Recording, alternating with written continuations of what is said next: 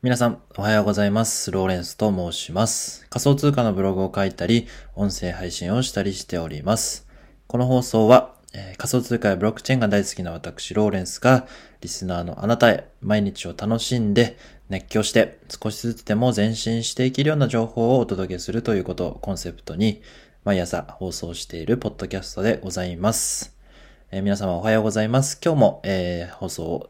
続けていきます。今日のテーマはですね、第169回、インターフェースの進化とぬくもり、こういうテーマでお話をしていきます。今日はですね、ボイシーの代表の尾形健太郎さんって方が、先日ね、出版したボイステック革命という本を読んで、非常に感動したということで、その本の内容で良かった点や、シェアしたい部分を、ご紹介していきたいと思います。でね、ボイステック、ボイシーね、ご存知の方、多いかと思うんですが、株式会社ボイシーというね、いろんな、有名なパーソナリティの方が、スマホアプリを通じて、配信を行っているような、アプリですよね。で、それがどのように日本の、ポッドキャストっていう、その市場が、今盛り上がっているのかってね、その背景とか、これからどうなっていくのかっていうような内容が書かれた本になってます。非常にね、情熱に溢れた本で、ぜひね、手に取っていただきたいと思いましてので、ご紹介いたします。自分の中で、非常に感銘を受けた部分を2点にまとめて紹介していきます。でね、タイトルはね、インターフェースの進化とぬくもりっていうような、テーマにしたんですけども、非常にね、印象に残った点の1点目が、人々はインターフェースの変化によって人と情報の接点を変化させてきた。こういう点がね、非常に面白かったんですよね。で、2点目が、人の軸になる時代っていうね。こういう、2つの軸をちょっとお話ししていきます。で、1点目のね、人々はインターフェースの変化に沿って、人と情報の接点を変化させてきたという話なんですけど、インターフェースっていうのは、要はその人と、情報が接し合う場、接し合うもの、そういうのをインターフェースって言ったりするんですけど、どんな風に変化してきたかっていうお話がされていて、で、かつてはね、口伝えで伝わってたと。で、それが瓦版になって、で、それが本になって、テレビになって、PC になって、スマホになったっていうような、そういう変化を辿ってきているんですよと。だから、いろいろなね、インターフェースの変線があって、人々は情報をインプットしたりアウトプットしたりする場所を得てきたっていうわけなんですよね。で、そのスマホの先に何があるのかっていうお話の文脈で、音声の時代が来るっていうようなお話になってます。でね、具体的に言うとそのスマートスピーカーとか、ウェアラブルなようなものの、インターフェースになっていくんじゃないかっていうふうにお話しされてます。でね、どんな風に人々は考えていくのかっていうところの分析の切り口も非常に面白くて、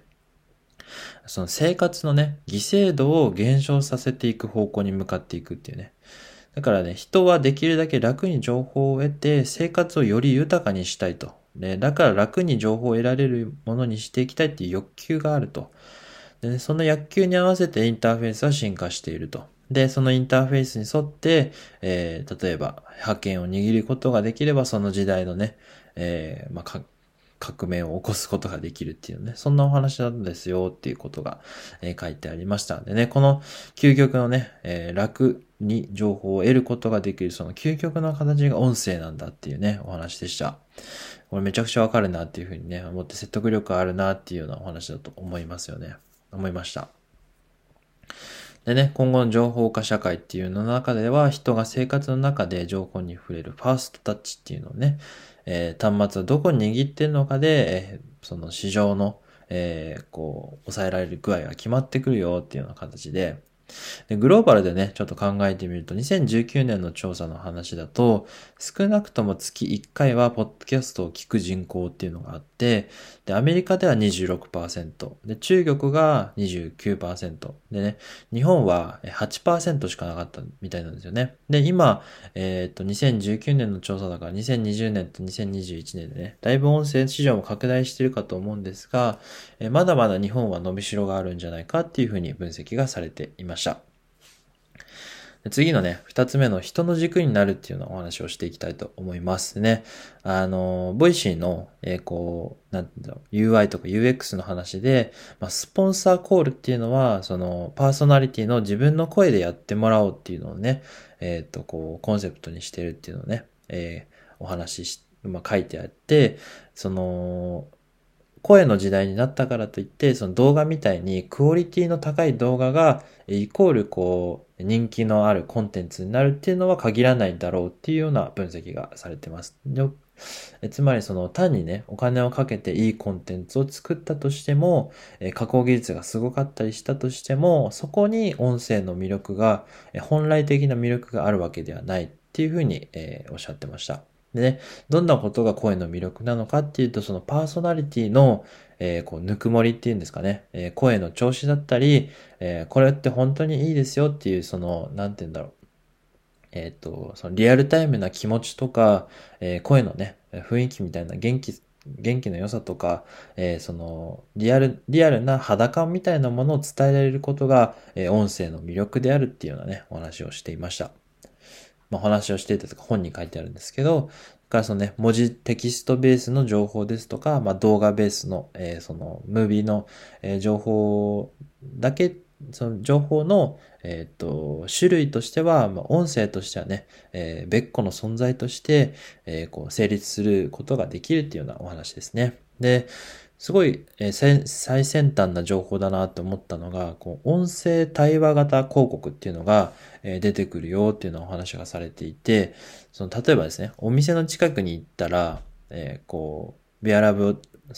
エアポッドつけてるとして、お店の近くに行ったら、例えばこのお店のドーナツに、今コーヒーがついてきますみたいな。で、興味がありますかみたいなのをですね、自動的に流してくるみたいな。で、はいって言ったらそのクーポンがもらえたり、で、いいえっつったらもう、わかりましたって終わるみたいなね。そういう自動的に、位置情報と、音声技術っていうのを組み合わせて、パーソナライズさせた、広告っていうのを、ターゲットをですね、絞って、当て込むことができるってね、それぐらいの、音声解析技術っていうのが、AI の力で進んでますよっていうのをお話もされていて、非常にですね、このラジオとかの、レベルを超えて、テクノロジーの力でより分析力の高い、そんなサービスとかコンテンツが、提供される流れになっていくだろうっていうようなお話でした。